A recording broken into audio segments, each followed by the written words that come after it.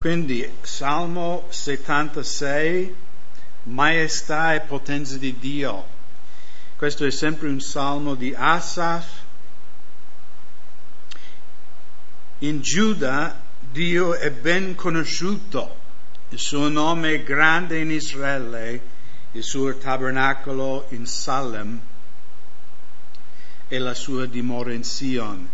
Allora qui Asaf fa un po' un gioco di parole, no? Perché voi sapete che Giuda vuol dire in ebraico,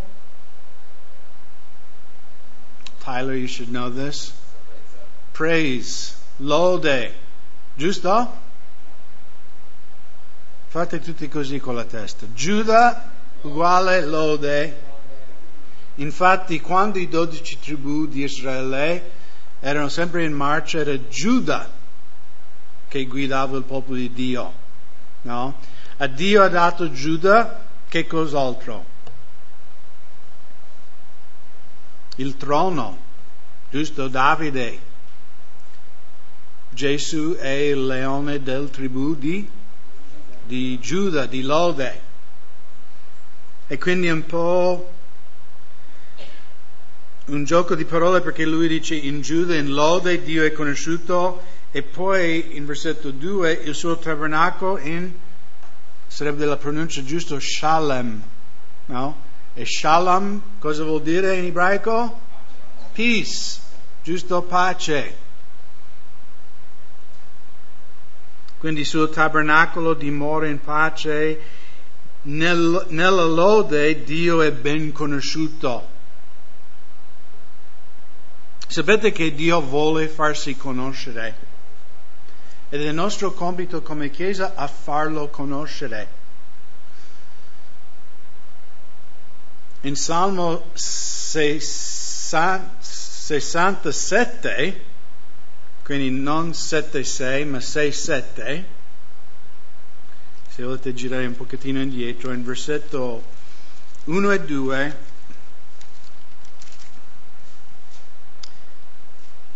Dio abbia pietà di noi e ci benedica. Dio faccia risplendere il suo volto su di noi, affinché si conosca sulla terra la tua via e la tua salvezza fra tutte le nazioni. Cioè, questo è il scopo principale. Cioè, Dio non ha scelto Israele perché Dio in un certo senso ama più Israele che tutte le altre nazioni, perché la Bibbia dice che Dio ha amato il mondo, giusto? Tutto il mondo. Dio ama tutti gli uomini, ma Dio ha scelto Israele per un scopo ben preciso, di far conoscere il suo nome in tutta la terra, principalmente attraverso Gesù, il Messia, Salvatore del mondo. Ma anche nel Vecchio Testamento, no?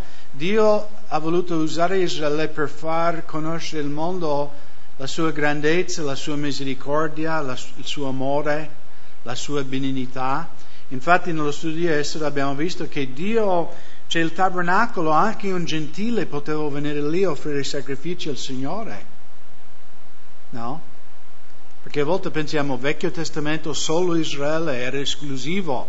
Questa era più la mentalità dei farisei nei tempi di Gesù, ma non era la rivelazione di Dio nel Vecchio Testamento. Infatti Dio dice qualunque persona di qualunque nazione che vuole, no, conoscermi, adorare, può anche venire a offrire sacrifici nel tabernacolo. E di nuovo noi abbiamo quello che viene chiamato il grande mandato, no? Andate in tutto il mondo e predicate il Vangelo a ogni creatura. Questo non è solo la chiamata del pastore, ma di ogni credente. È un comandamento di Dio per la tua vita, di predicare il Vangelo a ogni creatura. E no, io di natura sono timido, non dovete pensare che io, come sono adesso, parlo in pubblico sempre tranquillamente. Io non era fatto così, è veramente un dono di Dio. Perché a volte fratello, fratello, io sono timido, ogni volta che cerco di evangelizzare poi subito mi prendo in giro. Va bene, non importa, tu predichi il Vangelo lo stesso. Tu chiedi lo Spirito Santo. La cosa sorprendente è quando leggiamo le lettere di Paolo, no? E poi tu pensi di Paolo, no? Uno che è stato lapidato, lasciato fuori dalla mura, hanno buttato lì come una sacca di patate perché pensavano che era morto. Poi i fratelli vengono, no? Paolo, dai. E Paolo cosa fa? Si spolvera e torna in città a predicare di nuovo il Vangelo.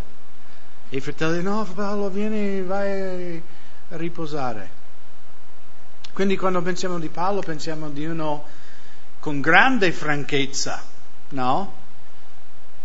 Ma noterete che in quasi tutte le lettere lui chiede preghiera alla Chiesa che possa predicare il Vangelo con franchezza. E se che Paolo chiedeva di predicare il Vangelo con franchezza, voleva dire che naturalmente non aveva franchezza. Lui aveva bisogno della potenza dello Spirito Santo, no, per affrontare. Perché io so, fratello, cioè nessuno di noi vogliamo essere respinti. No, naturalmente vogliamo essere voluto bene da tutti, è normale. E predicare il Vangelo non è una cosa molto popolare, vi siete accorti? E io uso sempre questo esempio. Voi sapete che ora per quasi 11 anni nella tenda di Cristo la risposta e il nostro ministero era di evangelizzare con un grande tendone, e di giorno andavamo per le strade, a volte con la musica, col mimo, e a volte andando in giro solo dando volantini o Nuovi Testamenti o il Vangelo di Giovanni, chi voleva sentire. E noi eravamo nella città di Las Vegas, no? Sin City, la città del peccato. E chi l'ha mai visto, no? Era sulla Strip, no? O no, Main Street. Cioè proprio la strada principale della vecchia Las Vegas, tutti i casinò, no? Destra e sinistra, luce. Cioè là anche a mezzanotte sembrava giorno perché le luci erano talmente forti. E siamo andati a evangelizzare, no? Il furgone ci ha portato lì in mezzo alla città, ci ha lasciato lì verso le 9. Quindi immaginate tutto il giorno lì. E noi portavamo pranzo a sacco, no? Non c'era rientro. Tutto il giorno eravamo lì fuori a cercare di evangelizzare la gente.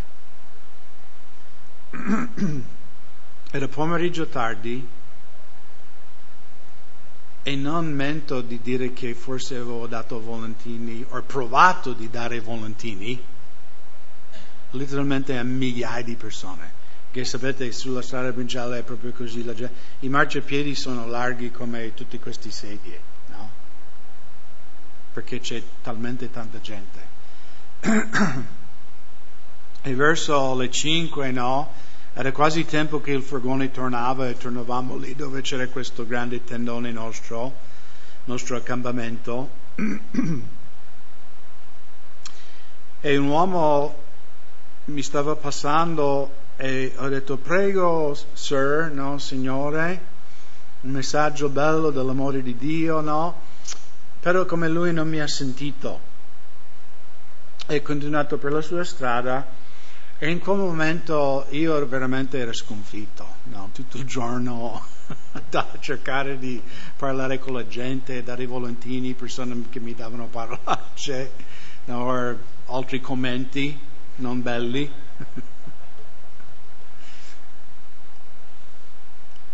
E confesso che io ero finito, anche dentro. E dentro di me ho detto, ma tanto cosa avrebbe servito? Neanche lui avrebbe ascoltato. No? Ormai mi era reso il diavolo. No?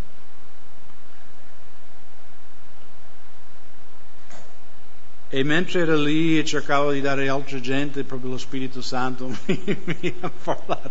Dio sempre mi parla in questa maniera. potrei raccontarvi un'altra storia quando ho dovuto rifare tutti tipo 500 passi di una scala sul monte di un tempio in India per evangelizzare un canadese perché il Signore mi ha detto torni là e predica il Vangelo col tipo. Ma non voglio raccontare quella storia, rimaniamo in Las Vegas. Un'altra volta ho ascoltato una delle cassette, avrò già raccontato questa storia. Però mentre ero lì, come il Signore mi ha compunto tantissimo, il Signore mi ha parlato, il Signore mi ha detto anche se Lui respingi il messaggio della salvezza, deve avere l'opportunità di respingerlo. Quindi sono corso, perché non è che, sai, era passato tipo 5 minuti, non so quanto, lui già era tipo 3 isolate, no, più in avanti, e grazie a Dio lui è rimasto diritto sul marciapiedi, con lo stesso marciapiedi. Quindi dopo 3-4 isolate, sai, arrivo lì, Signore, un bel messaggio dell'amore di Dio, no? E lui, perché come ho corso da dietro, lui come all'inizio pensava forse volevo prendere il suo portafoglio, no? E lui tipo mi ha guardato così, cosa? E ha detto qua ho un messaggio per lei dell'amore di Cristo. E lui, vero? E lui ha detto grazie. E ho cominciato a parlare con questo uomo. E lui era così aperto, perché era andato lì a Las Vegas e aveva perso tutti i soldi, quindi era depresso, e anche lui diceva io sono venuto qua pensando di, no, chissà, riempire, no, divertirmi, invece è solo una grande delusione. Comunque, per accorciare questa storia che è già troppo lunga, alla fine lui ha pregato lì sul marciapiedi per ricevere Cristo nella sua vita, davanti cioè la gente, quando noi pregavamo, la gente passava e dicevano parolacce, perché vedevano che pregavamo insieme. Cioè proprio i demoni, letteralmente Satana. Però questo uomo ha cominciato a piangere lì sul marciapiedi, veramente ha ricevuto Gesù nella sua vita. E non so, poi io l'ho abbracciato, l'ho salutato, ho detto, forse l'ho dato la mia Bibbia. Ha detto, quando torni a casa, perché sai, Vegas vengono tutte da fuori, no? Quando torni a casa tua vai in una, sì, lo farò, grazie, gloria al Signore. Lui lo dava il Signore. No, ma che grande lezione, cioè noi non sappiamo, magari 5.000 passeranno davanti a noi e magari il 5.000esimo sarà quello che riceverà Gesù nella sua vita, ma anche se non riceve noi lo stesso dobbiamo predicare il Vangelo, perché non è nostro compito convertire nessuno. No, questo ci dovrebbe liberare di un grande peso. Hanno respinto anche Gesù. Quindi se la gente ti respinge non vuol dire che non sei bravo a evangelizzare. Il nostro compito è portare il messaggio. Poi sta a loro di riceverlo o respingerlo. E se lo vedranno con Dio per questo.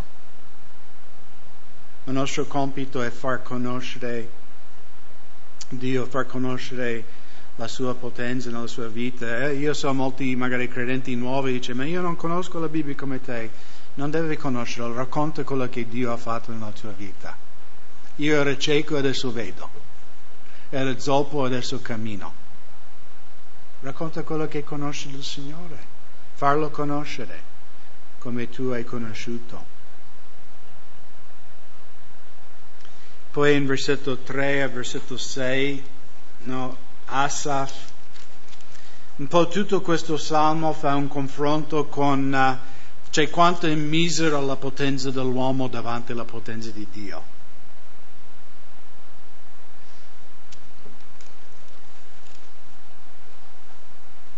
Qui egli ha spezzato i dardi infuocati dell'arco, lo scudo, la spada e tutti gli strumenti di guerra.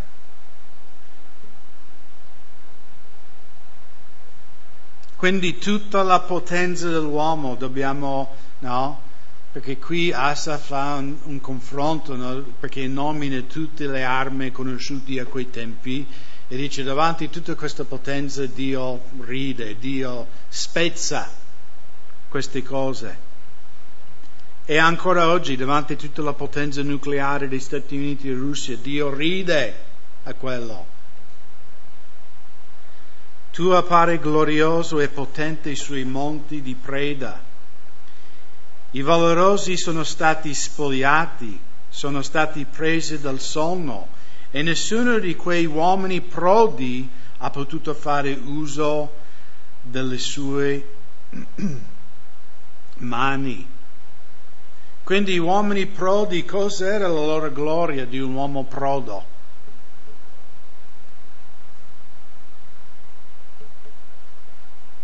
Gli uomini prodi nel mondo antico erano i guerrieri, giusto?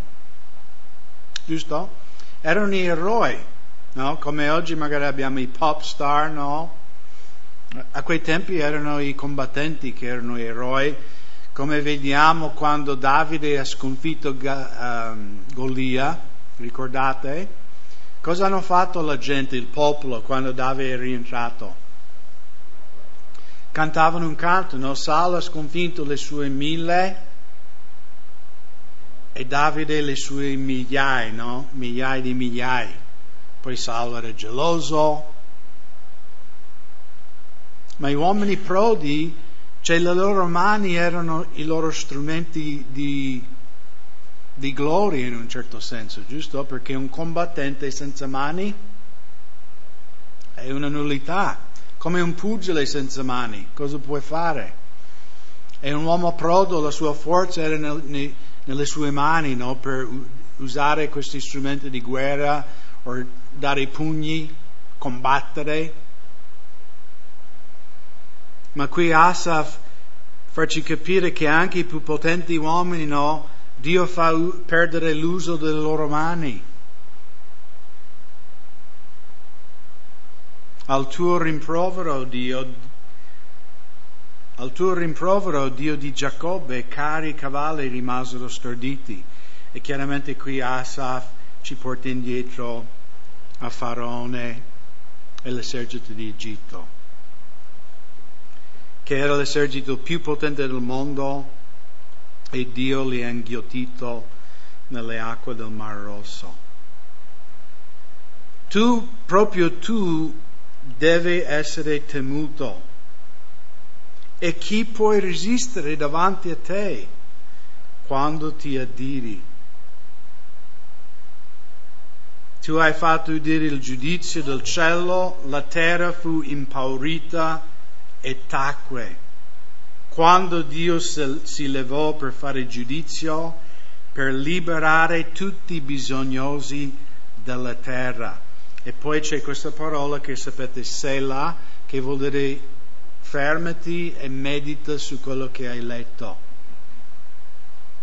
Qui secondo me Asaf entra proprio in una profezia, no? È profetico questa sezione di questo salmo, perché notate che no, lui dice proprio tu devi essere temuto, chi può resistere davanti a te?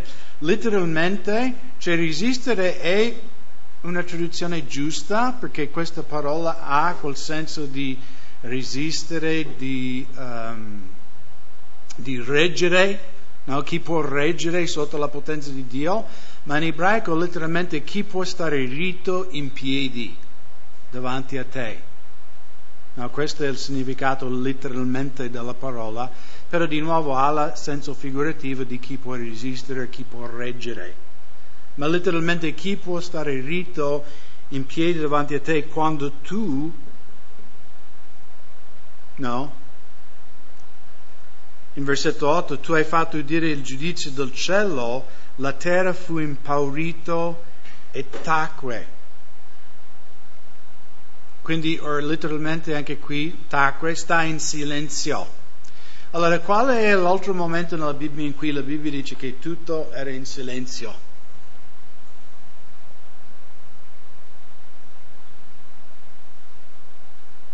Qualcuno si ricorda? Allora, tornate in Apocalisse.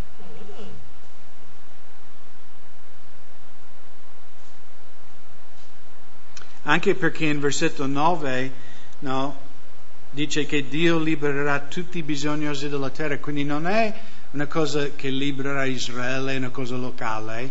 Qui parla quando Dio chiama tutta la terra in giudizio e poi libererà tutti gli oppressi di tutta la terra. E quindi qui Asaf sta parlando proprio del giudizio finale, della fine del mondo. E se girate in Apocalisse capitolo 5,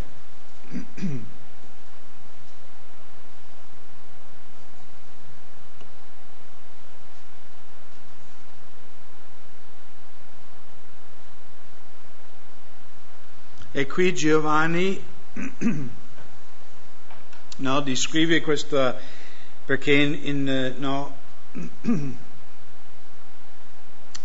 capitolo 1 a capitolo 3 sono le lettere alle 7 chiese, quindi in un certo senso Giovanni ha una rivelazione per le chiese che sono sulla terra. Poi in capitolo 4 lui viene rapito in cielo, e quindi la fine di capitolo 4 e poi capitolo 5 in avanti è questa scena che lui è davanti al trono di Dio in cielo. Poi vide nella mano destra di colui che sedeva sul trono un libro scritto di dentro e di fuori, sigillato con 7 sigilli. Quindi lui vede Dio Padre sul trono con questo libro o rotolo, pergamena, e vide un angelo potente che proclamava a gran voce: chi è degno di aprirne il libro e di sciogliere i suoi sigilli? Ma nessuno, né in cielo, né sulla terra, né sotto la terra, poteva aprire il libro e guardarlo. E io piangevo forte perché non era stato trovato nessuno degno di aprire e di leggere il libro e neppure di guardarlo. Allora uno degli anziani mi disse: non piangere, ecco il leone del tribù di Giuda, la radice di Davide, ha vinto per aprire il libro e sciogliere i suoi 7 sigilli. Poi vidi, ecco, in mezzo al trono e 4 esseri viventi, in mezzo ai anziani stava ritto un agnello come se fosse stato immolato, il quale aveva 7 corna e 7 occhi, che sono i 7 spiriti di Dio mandati per tutta la terra. Ed egli viene e prese il libro dalla mano destra di colui che sedeva sul trono, e quando ebbe preso il libro, i 4 esseri viventi, i 24 anziani, si prostrarono davanti all'agnello, avendo ciascuno delle cetre e delle coppe d'oro piene di profumi, che sono le preghiere dei santi. E cantavano un nuovo canto, dicendo: tu sei degno di prendere il libro e di aprirne i sigilli, perché sei stato immolato e col tuo sangue ci hai comprati a Dio da ogni tribù, lingua, popolo e nazione, e ci hai fatti re e sacerdoti per il nostro Dio, e regneremo sulla terra. Quindi chi è il rito? L'unico rito in tutta questa scena? Gesù, perché Padre Dio è seduto sul trono, tutti gli altri creature in cielo sono prostrati davanti, e Gesù viene camminando al trono di Dio, prende il sigillo, che poi sappiamo è quando viene aperto questi 7 sigilli è l'inizio del giudizio di Dio sulla terra. Quindi di nuovo non tornate in Salmo 76, ma tornando al Salmo 76, Asaf parla di questo momento in cui Dio chiama dal cielo tutta la terra in giudizio, e tutta la terra treme e in silenzio. davanti al Signore. Qui abbiamo questi 24 anziani che ci sono varie idee di chi sono. La mia posizione sarebbe che i 24 anziani letteralmente non sono 24 persone o 24 esseri viventi, ma sono tutti redenti dal vecchio patto e dal nuovo patto. Ok? Perché dico questo? Perché ci viene descritto chi sono questi 24 anziani in versetto 9.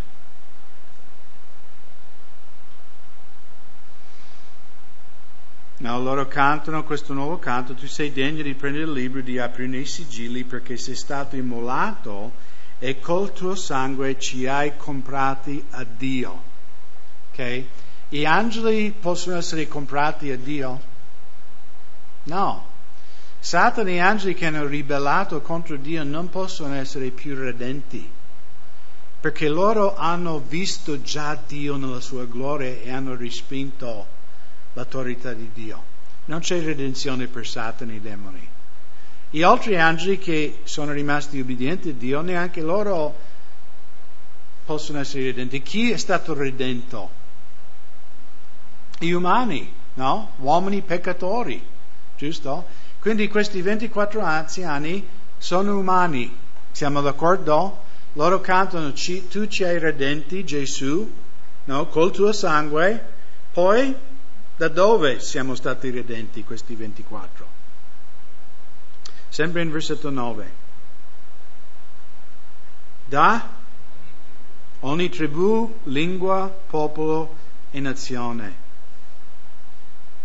Ci sono solo 24 tribù sulla terra? Lingue? Donovan, quante lingue esistono sulla terra?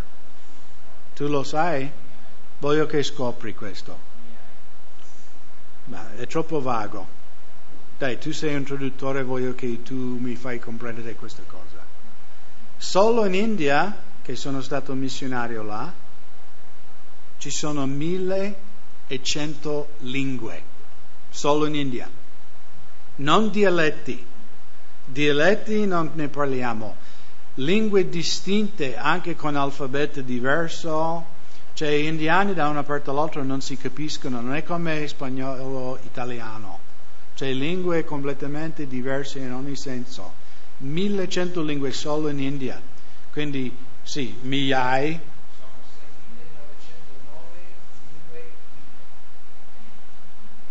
Ma in tutta la storia umana quante lingue? Ma non deve fare adesso con internet. Dopo. Torni alla tua Bibbia digitale.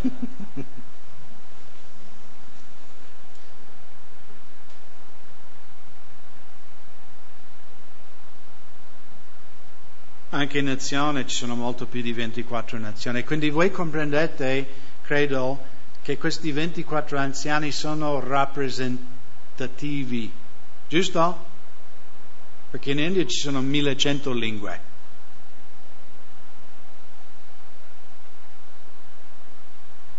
Poi, in versetto 10, un altro indizio, no? Perché Apocalisse è un libro misterioso. E io dico sempre, se vuoi alcuni credenti appena convertiti vogliono capire Apocalisse.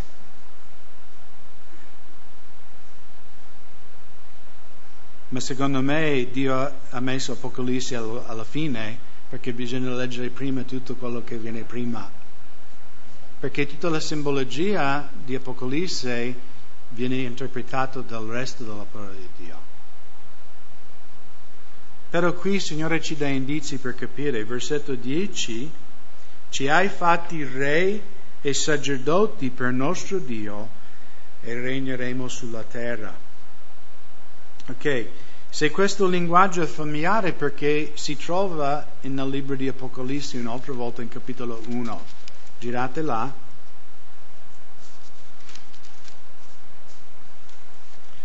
Versetto 4, per capire il contesto,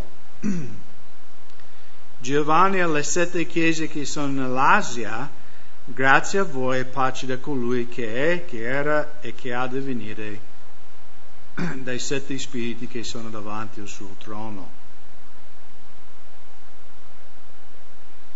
Da Gesù Cristo, il testimone fedele, il primogenito dei morti e il principe dei re della terra, a Lui che ci ha amati e ci ha lavati dei nostri peccati nel suo sangue e ci ha fatti re e sacerdoti per Dio e Padre suo. A Lui sia la gloria e il dominio nei secoli dei secoli.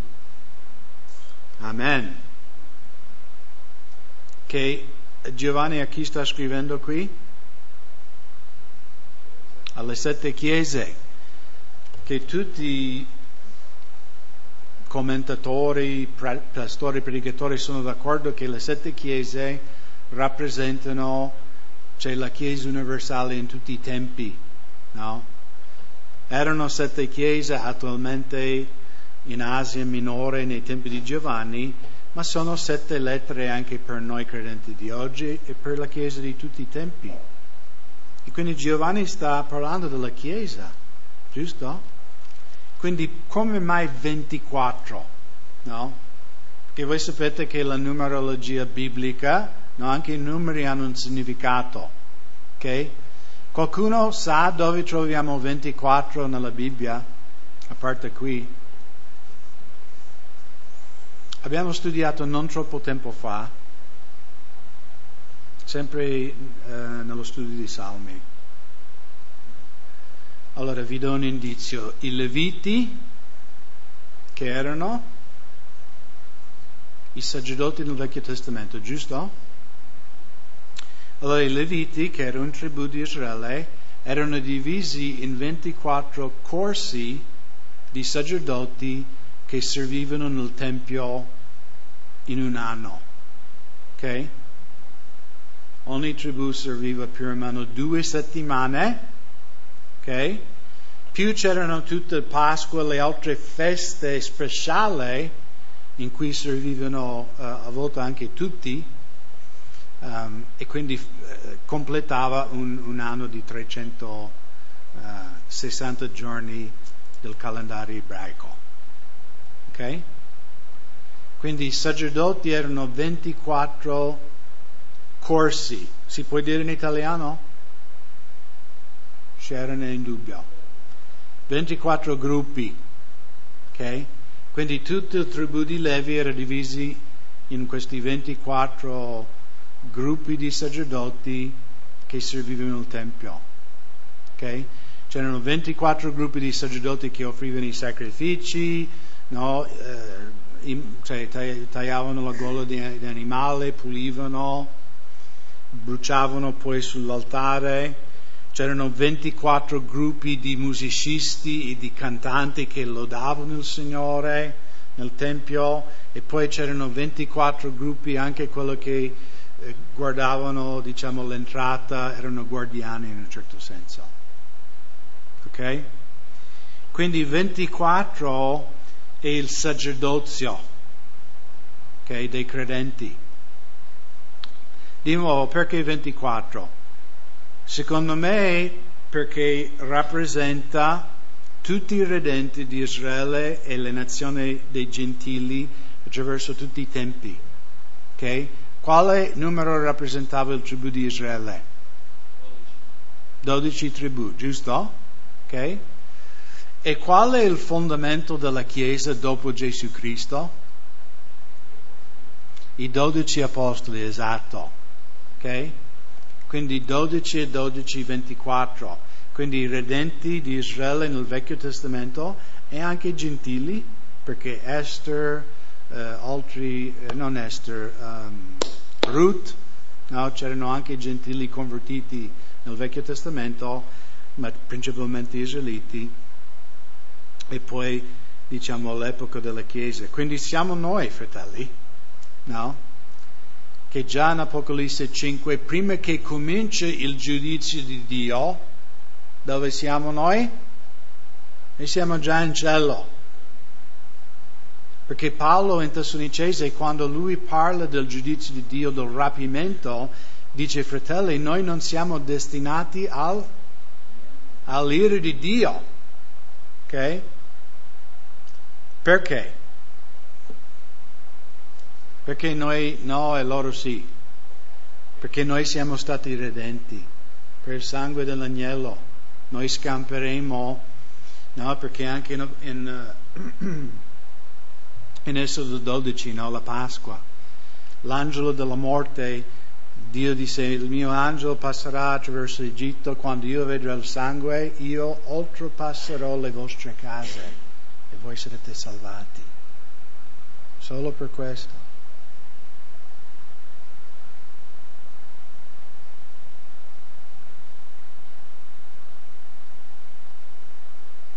Quindi tornando in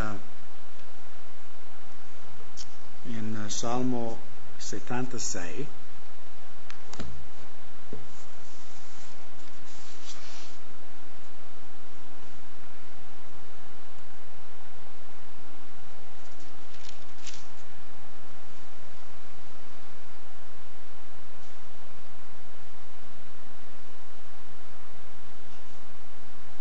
no, versetto 7 leggiamo di nuovo: proprio tu devi essere temuto, e chi può resistere davanti a te quando ti adiri? Tu hai fatto udire il giudizio del cielo, la terra fu impaurita e tacque.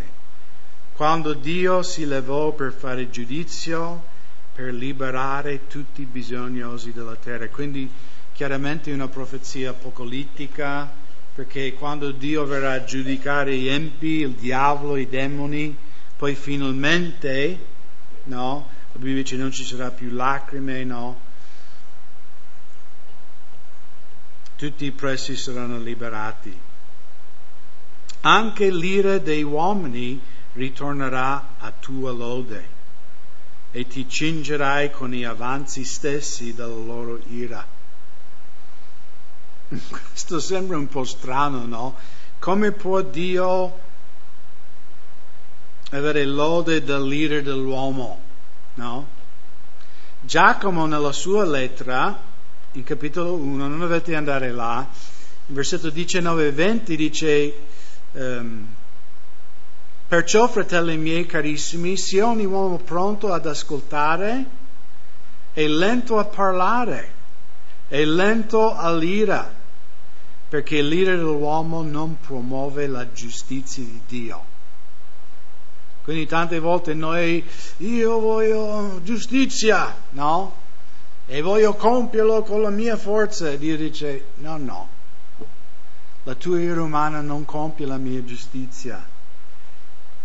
Però l'ira dell'uomo, Dio dichiara: anche dall'ira dell'uomo io posso avere gloria. E secondo me è una dichiarazione che Dio può avere gloria da qualunque cosa. No, a volte noi con i calvinisti, no? I calvinisti ci accusano che noi non crediamo nella sovranità di Dio e mettiamo troppo enfasi sul libero arbitrio dell'uomo. Ma noi crediamo fermamente nella sovranità di Dio. Assolutamente. E noi crediamo che Dio sovranamente ha deciso, perché se Dio è sovrano non puoi fare quello che vuole. Perché un calvinista dice: se Dio è sovrano e ogni uomo è giù sulla terra a fare quello che vuole, allora Dio non è sovrano. Ma io rispondo dicendo: ma tu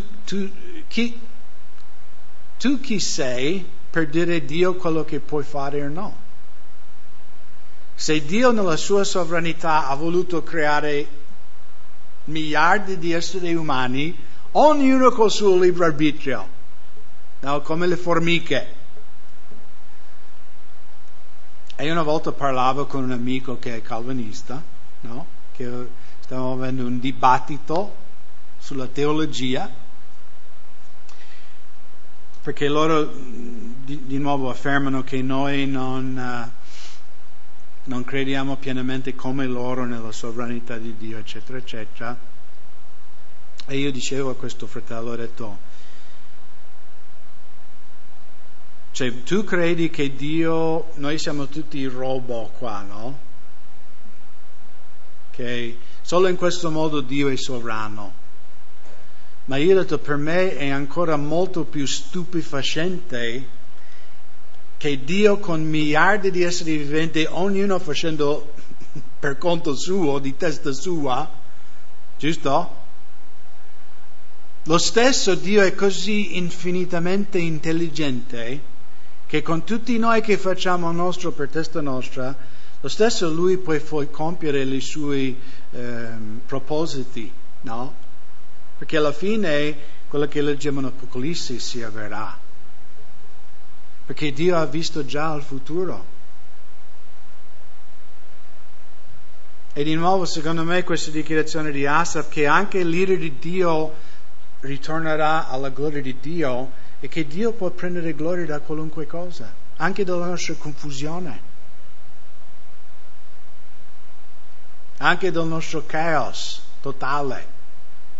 Abbiamo visto nello studio di Secondo Re, no? Sennacherib, no? Il re di Assiria, che mandava messaggeri a Ezechia: io vi faccio fuori, no? La mia ira scatenerà contro di voi di Giuda e sarete schiacciati sotto i miei piedi. Tutti gli altri dei di tutte le altre nazioni non hanno potuto resistere alla mia grande potenza. Giusto? Quindi l'ira dell'uomo, cosa? L'orgoglio dell'uomo, no? E Dio era lì in cielo. Veramente Sennacherib? Io sono come gli altri dei dei pagani?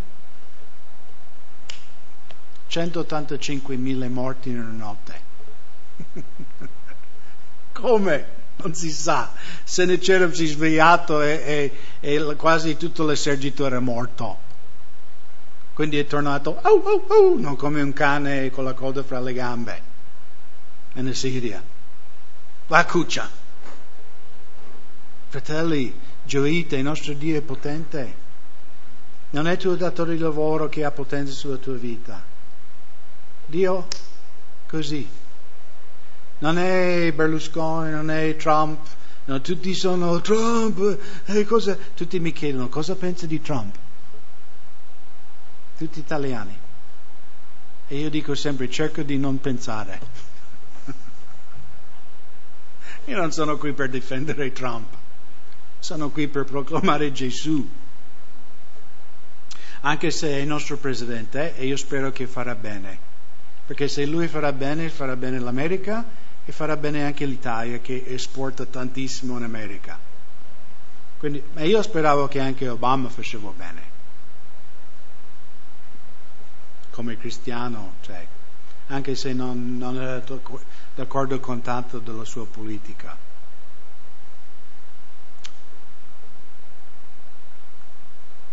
Però Dio di nuovo può usare qualunque cosa.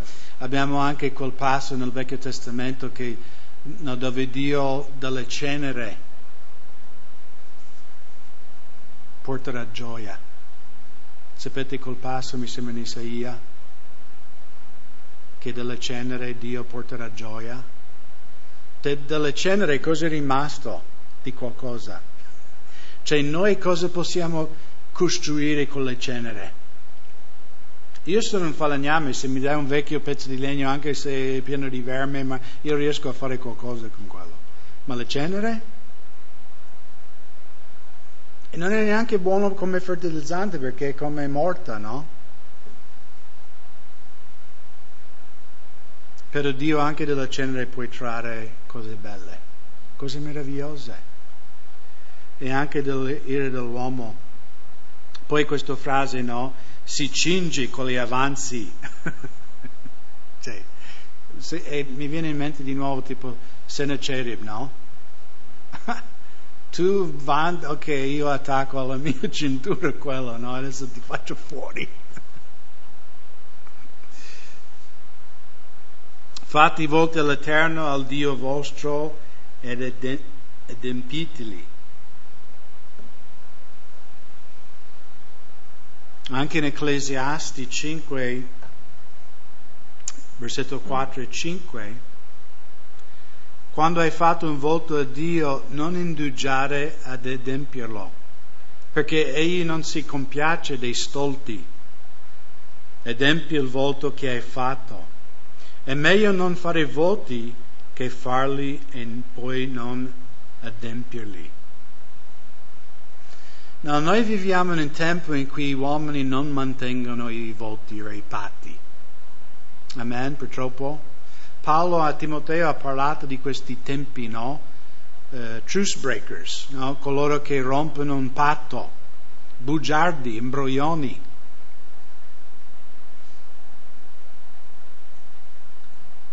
Antonio, che io e lui più o meno siamo coetanei, e lui può anche affermare quello che dico, che nell'Ovest degli Stati Uniti, quando io ero piccolo, se tu stringevi la mano con un altro uomo e giuravi un patto, cioè quello era legge. Se tu non adempivi quello che hai detto con l'altro, se tu stringevi la mano di un altro uomo davanti ai testimoni e non facevi quella cosa, la voce si spandeva dappertutto e tutti ti marchiavano come un bugiardo, una persona di cui non fidarsi. Perché io penso che, perché parlando con anche anziani qui in Italia, anche in Italia una volta era così, che il parola dell'uomo valeva qualcosa, aveva un valore. Se tu prendevi un impegno, tu lo adempivi. Purtroppo nel mondo non è più così. È una cosa scandalosa anche nei nostri tempi, no? Aziende che magari fanno debiti dappertutto, no? E poi fanno fallimento, chiudono, poi riaprono sotto un altro nome. Ormai è una pratica comune, purtroppo. Ma per noi cristiani non è così, no? Dobbiamo essere persone che il nostro sì è sì e il nostro no no.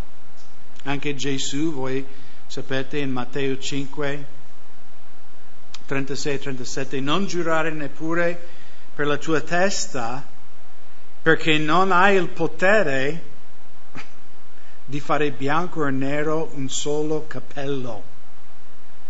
Magari potrei farli neri un'altra volta. Mamma mia. Guardavo le foto del matrimonio, no?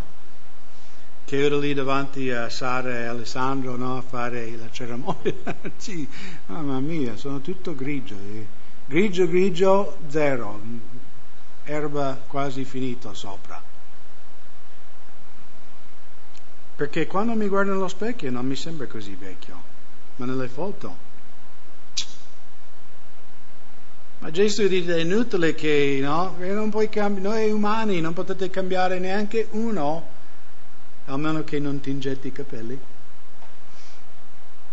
Ma il vostro parlare sia sì, sì, no, no. Tutto ciò che va oltre questo viene dal maligno. Gesù non aveva pelle sulla lingua. Sì o no?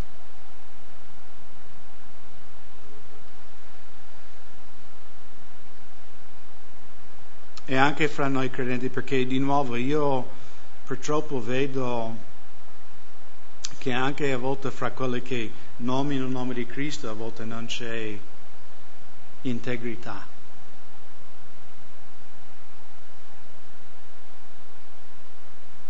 Ma non deve essere così, dobbiamo essere persone che se facciamo un impegno, un voto, dobbiamo mantenerlo.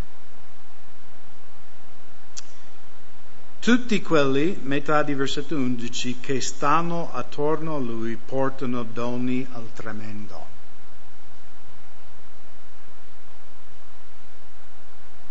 Dio ha dato tutto per noi, quindi qualunque cosa che noi potremmo dare a lui sarebbe una cosa miserabile in confronto, giusto?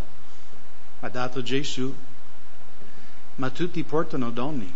Noi siamo chiamati come cristiani di offrire a Dio, no? Del nostro. Nel Vecchio Testamento erano tutti contadini, quindi offrivano le primizie delle raccolte. La maggior parte di noi abbiamo buste paghe, no? C'è un contadino fra di noi? Un contadino? Solo Mario. il contadino.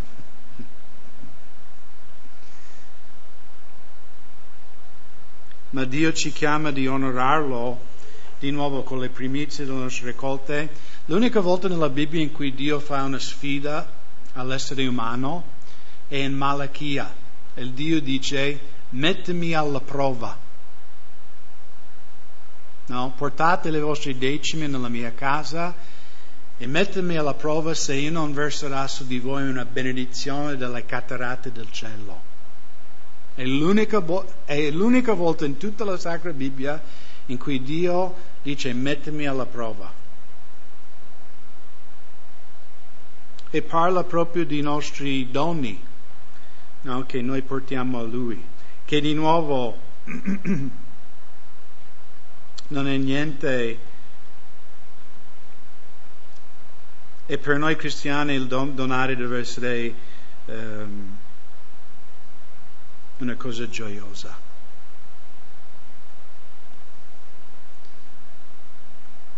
Una cosa che amiamo fare. Ok, versetto 12. Egli tronca lo spirito dei principi, egli è tremendo con i re della terra. Quindi di nuovo Asaf comincia questo salmo parlando dell'inutilità di tutte le potenze umane in confronto alla potenza di Dio, e anche qui coloro che sono temuti, giusto? Perché il re della terra, no? Oggi abbiamo il presidente e il primo ministro, e io posso dire non mi importa di loro, ma voglio essere anche onesto. Cioè, se domani mi arriva una lettera che dice: Craig, tu sei invitato a Roma a cenare con il primo ministro dell'Italia, secondo voi io dico: chi sei? Tu non sei niente davanti a Dio. Farei così? Assolutamente no, una cena gratis, ci vado. Non si rifiuta mai il cibo gratis. No, ma sarebbe un grande onore. Siete d'accordo? Non andrei mica, no? Mettere il bel vestito. Cercherò di predicare il Vangelo al primo ministro. Chi è il primo ministro adesso? Gentilone. Io lo sapevo, ma come cambiano così velocemente, senza voto, magico. Non so la democrazia dove è andata a finire qui in Italia. Qualcuno lo sa?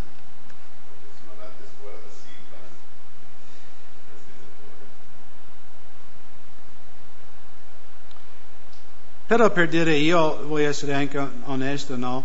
Secondo me andrei là con un po' di timore, nel senso, perché è sempre il capo o il presidente della Repubblica.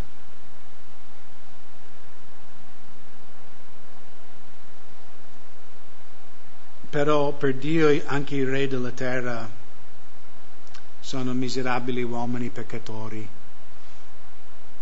Perciò Gesù è chiamato il re dei re. Neanche quei re inchineranno davanti alla sua maestà un giorno. E dobbiamo ricordarlo, no? Perché dalla prospettiva di Dio tutti gli uomini sono uguali.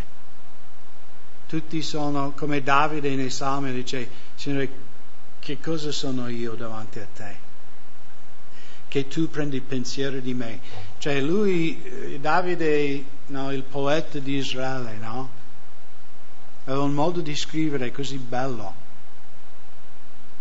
Chi sono io, Signore, che tu anche perdi il tempo di avere solo un pensiero di me? Lui aveva una giusta prospettiva. Lui capiva che Dio era grande e che lui era meno di un speck of dust, come si dice, un granello di polvere. Eppure, perché c'è il paradosso, no, che siamo figli di Dio. In un certo senso siamo meno di un granello di polvere, ma dall'altro lato, per il sangue di Cristo, noi siamo sacerdoti re davanti a Dio. Siamo persone reali, facciamo parte della famiglia reale. e quindi dovremo anche comportarci di conseguenza. È importante, fratelli, che non mettiamo troppo importanza sull'uomo e che comprendiamo quello che noi siamo in Cristo.